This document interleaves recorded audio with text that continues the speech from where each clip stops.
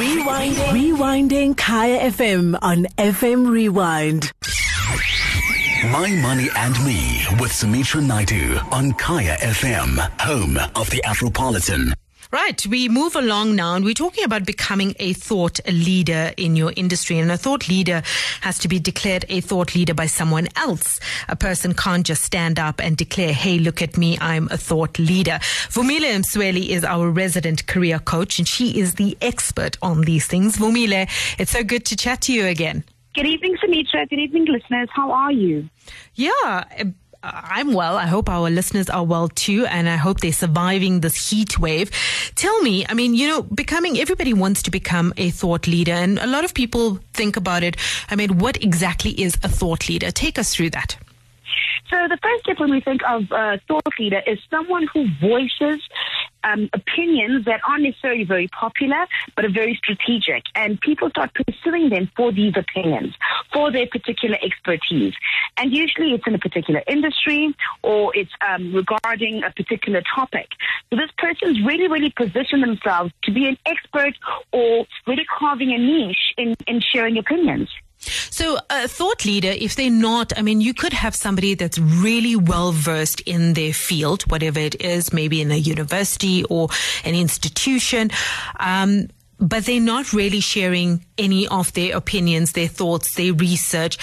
Can they still be called a thought leader? I think the first point is being able to share it. So you being an expert in your little corner doesn't necessarily make you a thought leader, because by being a thought leader, you've set a goal to educate others.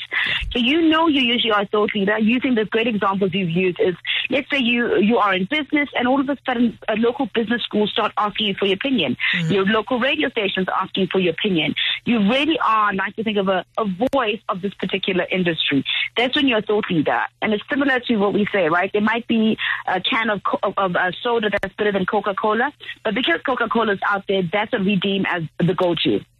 So how does one actually, if they want to start sharing their knowledge, they want to start sharing their thoughts, how do they go about doing it in their industry? The first is positioning yourself. So start locally within your organization. Most organizations have newsletters, etc. Start sharing your write-ups, your thoughts on whatever's impacting your organization as well as your industry. You then slowly transition that into your wider industry. So your company bodies, your industry bodies, if you're an accountant, something like SICA, sharing those thoughts helps. And then, of course, my personal favorite, and I know that this is tired of me always saying this, but LinkedIn is amazing. It is so easy to trend on LinkedIn if you're able to share your thoughts and then also make them applicable to other industries.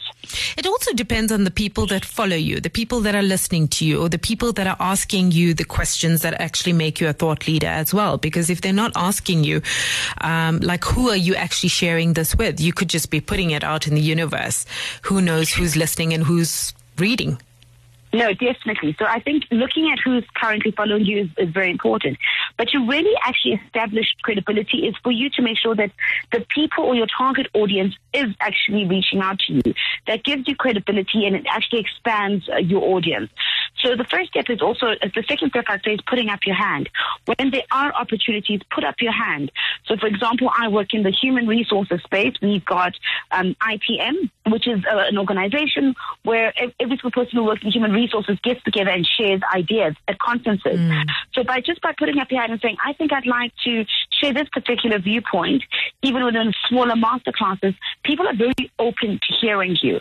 Volunteering at your local campus, whether it's the Technicon or the university, where it's this particular discipline, you can say, I'm happy to do a guest lecture, you don't have to pay me for it, whilst you're establishing that actual credibility. Because in essence, you're building a story to humanize your brand. So Vumile, I'm just, playing devil's advocate here. I mean, you have people that also like to hear themselves and be seen and be heard and be out there, in the media, and then every second person is becoming a thought leader. I mean, how much skill goes into it, and how much research, how much knowledge? I mean, you should actually be strong enough in what you're sharing, as opposed to just, how important is that you are credible, you are a credible source? You have to be a credible source who's willing to engage in a manner that others aspire to gain knowledge from you. So if you are preaching the whole time and people really are kind of bored and they can't wait because you like the sound of your own voice, you'll notice that in the engagements, how very few questions are actually going to be asked. So that's feedback to you. The second is also when you are posting articles, how many people are engaging you or asking questions? Are there any people saying to you, actually, I'd like to utilize you as a resource? That again is feedback. Often we think we are the master of something where we tend to lean towards being a jack of all trades.